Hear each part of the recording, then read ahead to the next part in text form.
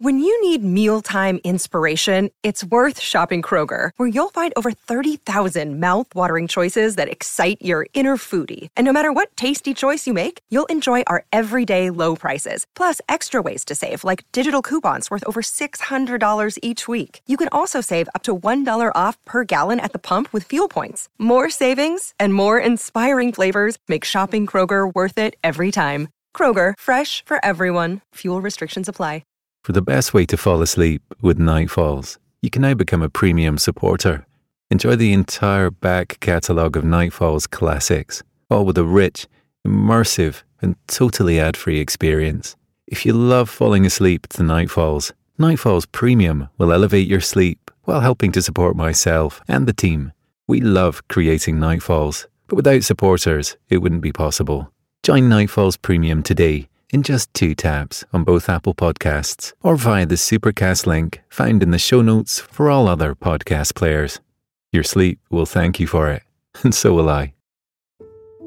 If you've been feeling overwhelmed with anxiety lately, try listening to a guided meditation on the Meditation for Anxiety podcast. Meditation is a proven, natural way to help you calm down and dissolve stress so you can feel lighter and happier. So subscribe for free today to the Meditation for Anxiety podcast by searching for Meditation for Anxiety on your favorite podcast player.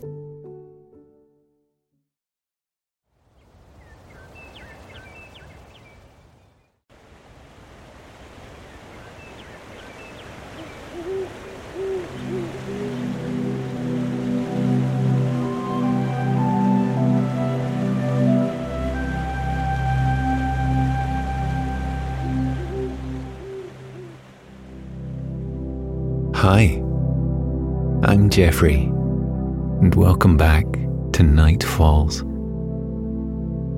Join me around the campfire at the foot of these mystical falls for a podcast of bedtime stories designed to help you sleep.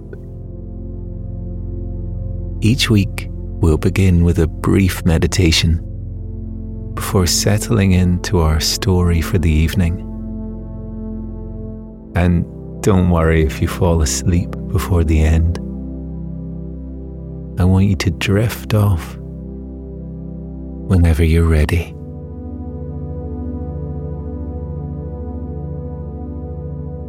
Perhaps you'd like to join me beside the fire tonight as I tuck into one of my favourite titles, The Great Gatsby. We all have our own vision of paradise, and for me, it exists in this very clearing, nestled deep into the belly of night falls. Perhaps for the New York crowd in the roaring 1920s, G. Gatsby's infamous soirees fit their image of paradise rather nicely. Before we join Nick Carraway in taking up Gatsby's invitation, let's take a moment to wind down from the day. Come to a comfortable position, and as your body stills, feel your thoughts beginning to turn slower and slower. Breathing in deeply, allow a sense of stillness to wash through you. And give pause to any fear or anxiety lingering within you. Exhaling, feel any negative energy drain from your body on your out breath. Breathing in once more, feel the air flowing gently in through your nose and out through your mouth, carrying any physical or emotional tension out of your body on the current of your breath. The pressure to perform, to please others, to make them laugh or hold their interest can feel rather a heavy torch to bear at times. But as you lie there relaxing, dedicating a much-deserved moment to yourself, know that there is nothing wrong with being your own number one priority. All there is for you to do is keep nourishing yourself as you are in this very moment, keep filling up on the things that help you relax, the things you love that bring you joy and spark your creativity. There is truly nothing of greater importance than your health and happiness. Take a deep breath in, hold it for a moment, and as you exhale, let go of any pressure you feel to please those around you. Inhaling once more, consider the things that bring you the most joy in life. Exhaling, let go of any responsibility you may feel to facilitate or entertain those around you. You, as you are in this very moment, are important, interesting, and always worth listening to.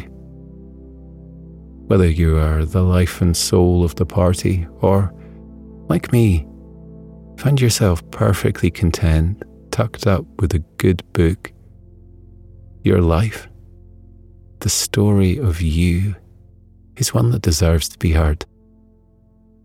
Speaking of good stories, if you're feeling ready, I'll just find my page and we can begin.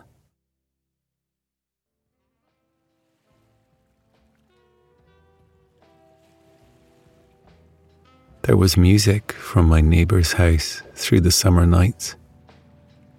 In his blue gardens, men and girls came and went like moths among the whisperings and the champagne and the stars.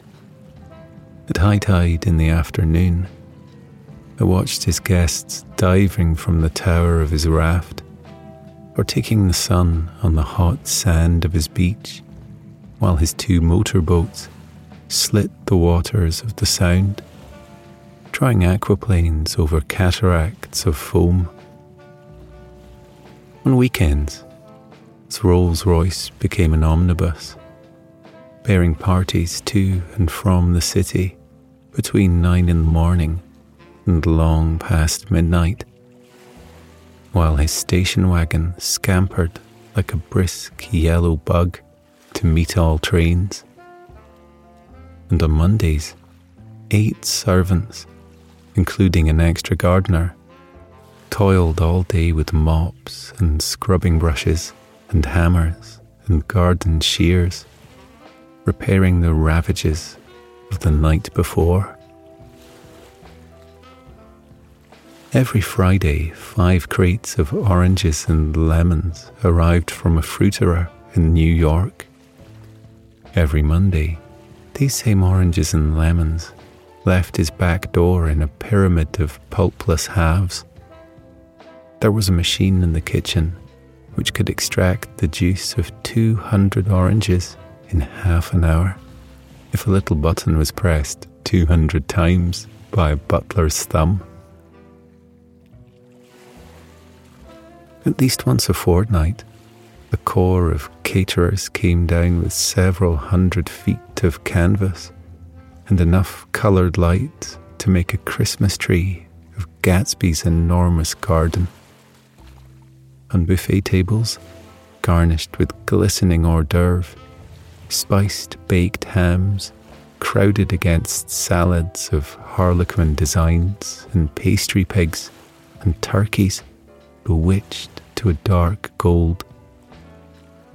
In the main hall, a bar with a real brass rail was set up and stocked with gins and liquors and with cordials so long forgotten that most of his female guests were too young to know one from another. By 7 o'clock, the orchestra has arrived, no thin 5-piece affair, but a whole pitful of oboes and trombones and saxophones and violas and cornets and piccolos and low and high drums. The last swimmers have come in from the beach now and are dressing upstairs. The cars from New York are parked 5 deep in the drive, and already The halls and salons and verandas are gaudy with primary colours, and hair bobbed in strange new ways, and shawls beyond the dreams of Castile. The bar is in full swing, and floating rounds of cocktails permeate the garden outside, until the air is alive with chatter and laughter and casual innuendo, and introductions forgotten on the spot, and enthusiastic meetings between women who never knew each other's names. The lights grow brighter as the earth lurches away from the sun, and now the orchestra is playing yellow cocktail music, and the opera of voices pitches a key higher. Laughter is easier minute by minute, spilled with prodigality, tipped out at a cheerful word. The groups change more swiftly, swell with new arrivals, dissolve and form in the same breath. Already there are wanderers, confident girls who weave here and there among the stouter and more stable, become for a sharp, joyous moment the centre of a group, and then, excited with triumph, glide on through the sea change of faces and voices and colour under the constantly changing light.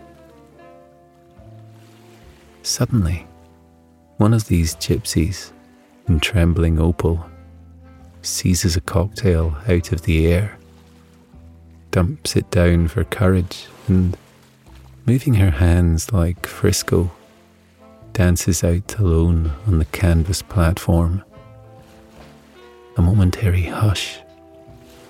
The orchestra leader varies his rhythm obligingly for her, and there is a burst of chatter as the erroneous news goes around that she is Gilda Gray's understudy from the Follies. The party has begun.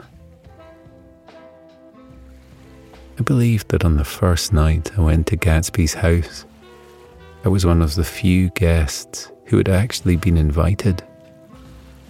People were not invited. They went there. They got into automobiles which bore them out to Long Island, and somehow they ended up at Gatsby's door. Once there, they were introduced by somebody who knew Gatsby, and after that, they conducted themselves according to the rules of behaviour associated with an amusement park. Sometimes they came and went without having met Gatsby at all, came for the party with a simplicity of heart that was its own ticket of admission. I had been actually invited. A chauffeur in a uniform of robin's egg blue crossed my lawn early that Saturday morning with a surprisingly formal note from his employer. The honour would be entirely Gatsby's, it said, if I would attend his little party that night. He had seen me several times and had intended to call on me long before, but a peculiar combination of circumstances had prevented it. Signed J. Gatsby, in a majestic hand. Dressed up in white flannels, I went over to his lawn a little after 7 and wandered around rather ill at ease among swirls and eddies of people I didn't know, though here and there was a face I had noticed on the commuting train. I was immediately struck by the number of young Englishmen dotted about, all well dressed, all looking a little hungry, and all talking in low, earnest voices to solid and prosperous Americans. I was sure that they were selling something, bonds or insurance or automobiles. They were at least aware of the easy money in the vicinity and convinced that it was theirs for a few words in the right key. As soon as I arrived, I made an attempt to find my host, but the 2 or 3 people of whom I asked his whereabouts stared at me in such an amazed way and denied so vehemently any knowledge of his movements that I slunk off in the direction of the cocktail table, the only place in the garden where a single man could linger without looking purposeless and alone. I was on my way to get drunk from sheer embarrassment when Jordan Baker came out of the house and stood at the head of the marble steps, leaning a little backward and looking with contemptuous interest down into the garden. Welcome or not, I found it necessary to attach myself to someone before I should begin to address cordial remarks to the passer-by. "Hello," I called, advancing toward her. "I thought you might be here," she responded absently as I came up. "I remembered you lived next door to..." She held my hand impersonally as a promise that she'd take care of me in a minute, and gave ear to 2 girls in twin yellow dresses who stopped at the foot of the steps. "Hello," they cried together. "Sorry you didn't win." That was for the golf tournament. She had lost in the finals the week before.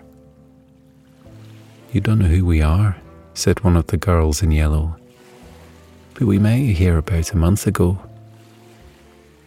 "You've dyed your hair since then," remarked Jordan, and I started, but the girls had moved casually on, and her remark was addressed to the premature moon, produced like the supper, no doubt, out of a caterer's basket. With Jordan's slender golden arm resting in mine, we descended the steps and sauntered about the garden.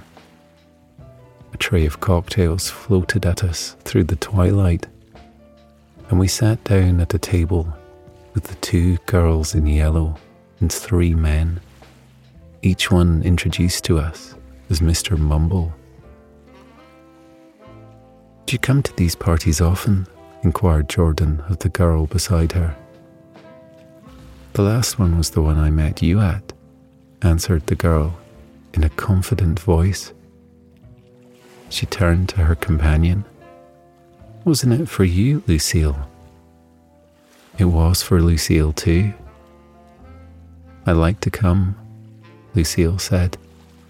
"I never care what I do, so I always have a good time. When I was here last, I tore my gown on a chair, and he asked me my name and address. Inside of a week, I got a package from Croyrier's with a new evening gown in it." "Did you keep it?" asked Jordan. "Sure I did. I was going to wear it tonight, but it was too big and had to be altered.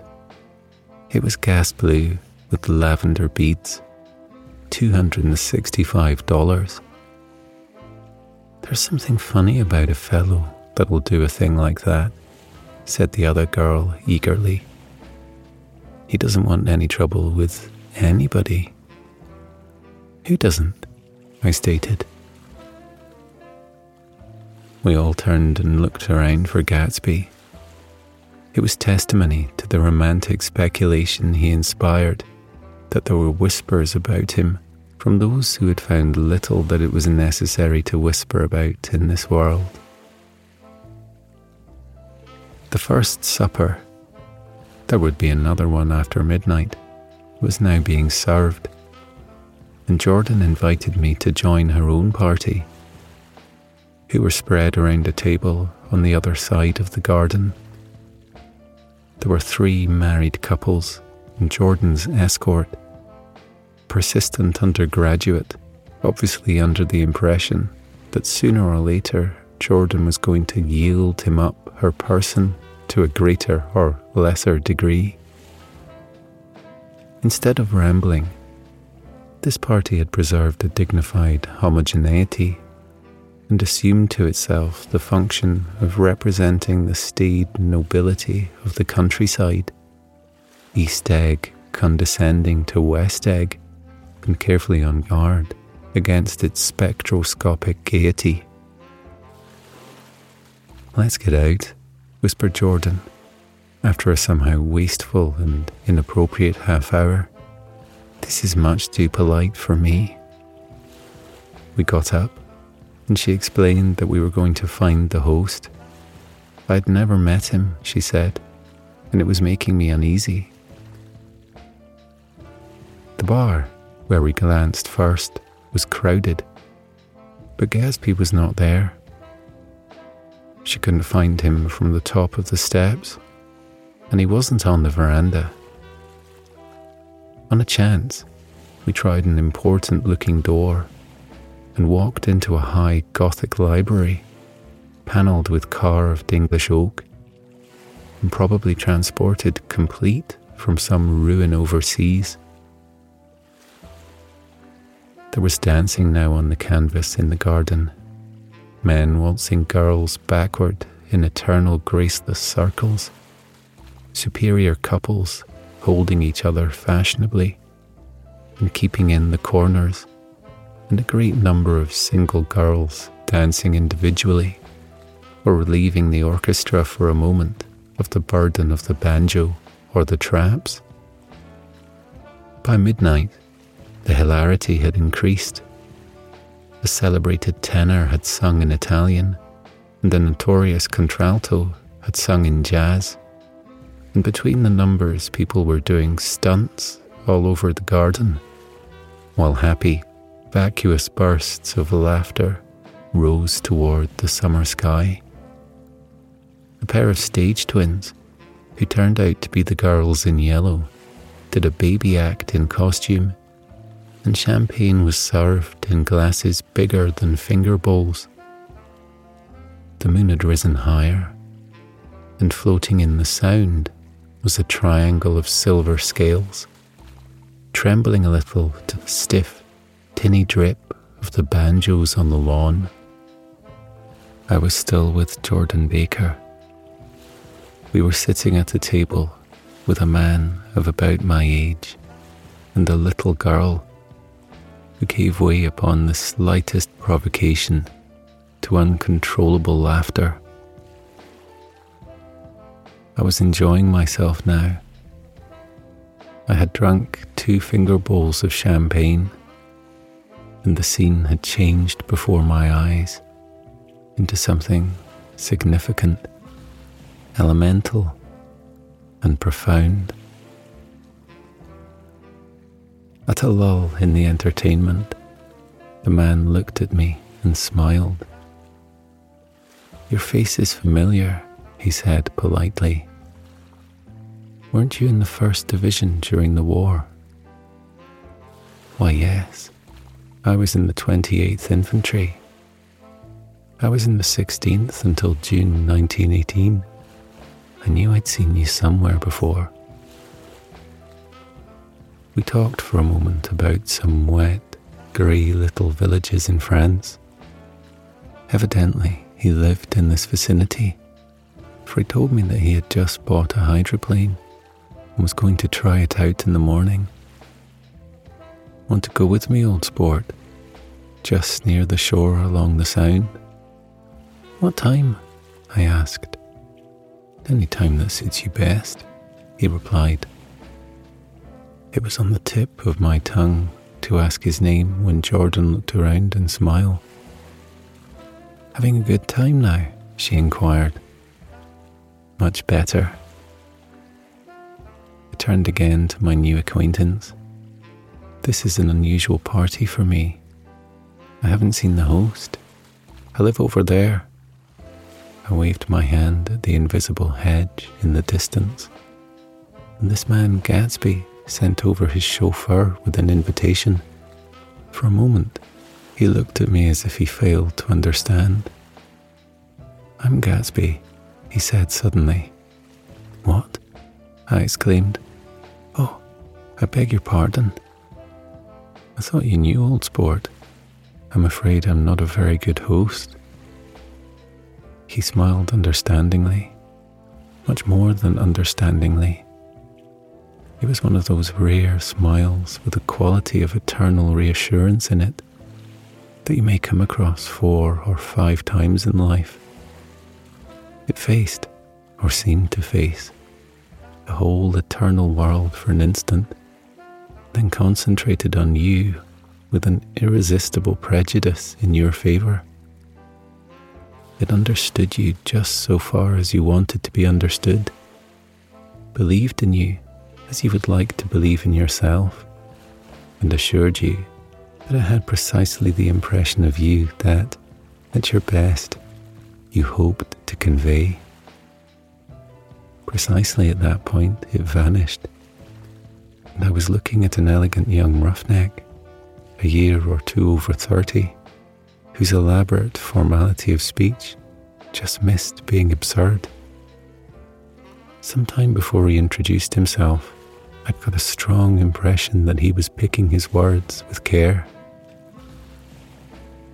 Almost at the moment when Mr. Gatsby identified himself, Butler hurried toward him with the information that Chicago was calling him on the wire. He excused himself with a small bow that included each of us in turn. "If you want anything, just ask for it, old sport," he urged me. "Excuse me, I will rejoin you later." When he was gone, I turned immediately to Jordan, constrained to assure her of my surprise. I had expected that Mr. Gatsby would be a florid and corpulent person in his middle years. "Who is he?" I demanded. "Do you know?" "He's just a man named Gatsby," she replied nonchalantly. "Where is he from, I mean? And what does he do?" I prodded. "Now you're started on the subject," she answered with a wan smile. "Well, he told me once he was an Oxford man." A dim background started to take shape behind him, but at her next remark it faded away. "However, I don't believe it," she said. "Why not?" I inquired curiously. "I don't know," she insisted. "I just don't think he went there." I would have accepted without question the information that Gatsby sprang from the swamps of Louisiana or from the Lower East Side of New York. That was comprehensible. But young men didn't. At least in my provincial inexperience, I believed they didn't drift coolly out of nowhere and buy a palace on Long Island Sound. "Anyhow, he gives large parties," said Jordan, changing the subject with an urban distaste for the concrete. "And I like large parties. They're so intimate. At small parties, there isn't any privacy." There was the soft beat of a bass drum, and the voice of the orchestra leader rang out suddenly above the echolalia of the garden. "Ladies and gentlemen," he cried, "at the request of Mr. Gatsby, we're going to play for you Mr. Vladimir Tostov's latest work, which attracted so much attention at Carnegie Hall last May. If you read the papers, you know there was a big sensation." He smiled with jovial condescension and added, "Some sensation," whereupon everybody laughed. "The piece is known," he concluded lustily, "as Vladimir Tostov's Jazz History of the World." The nature of Mr. Tostov's composition eluded me, because just as it began, my eyes fell on Gatsby, standing alone on the marble steps and looking from one group to another with approving eyes. His tanned skin was drawn attractively tight on his face, and his short hair looked as though it were trimmed every day. I could see nothing sinister about him, I wondered if the fact that he was not drinking helped to set him off from his guests, for it seemed to me that he grew more correct as the fraternal hilarity increased. When the jazz history of the world was over, girls were putting their heads on men's shoulders in a puppyish, convivial way.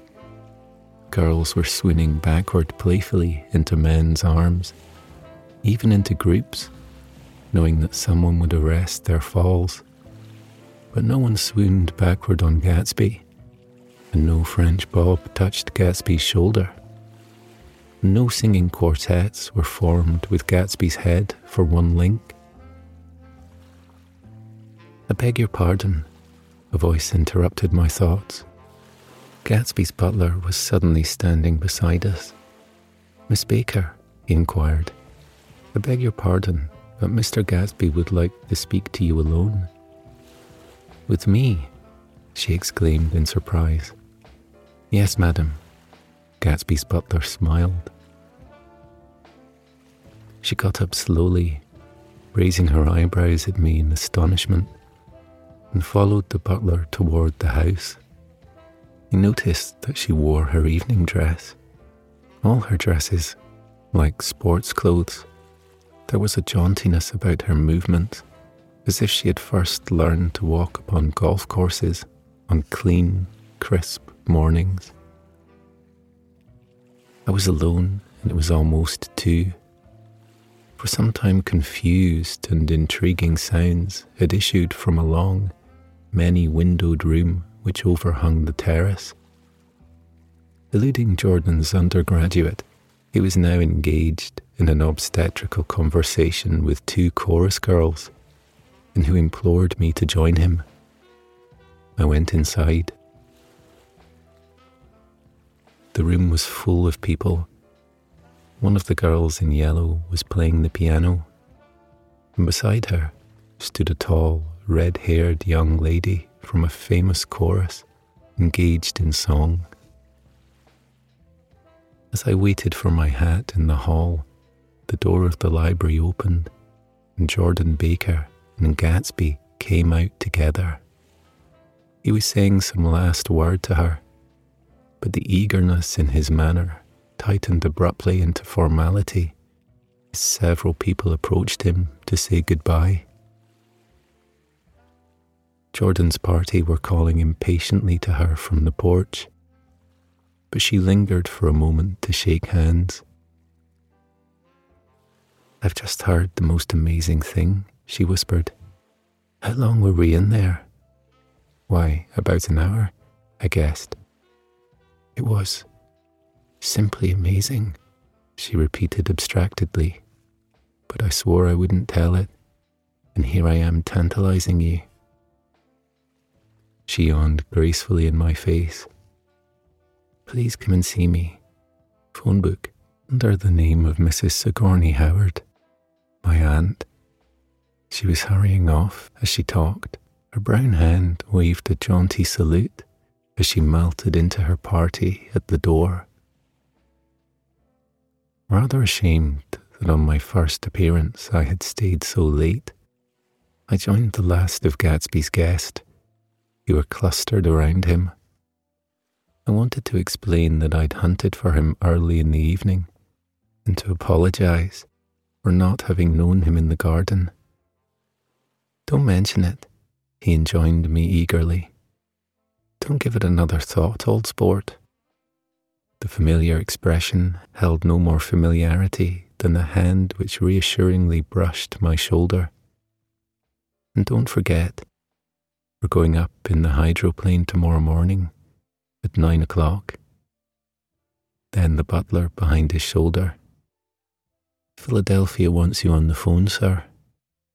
"All right, in a minute. Tell them I'll be right there. Good night." He smiled, and suddenly there seemed to be a pleasant significance in having been among the last to go, as if he had desired it all the time. Good night, old sport. Good night.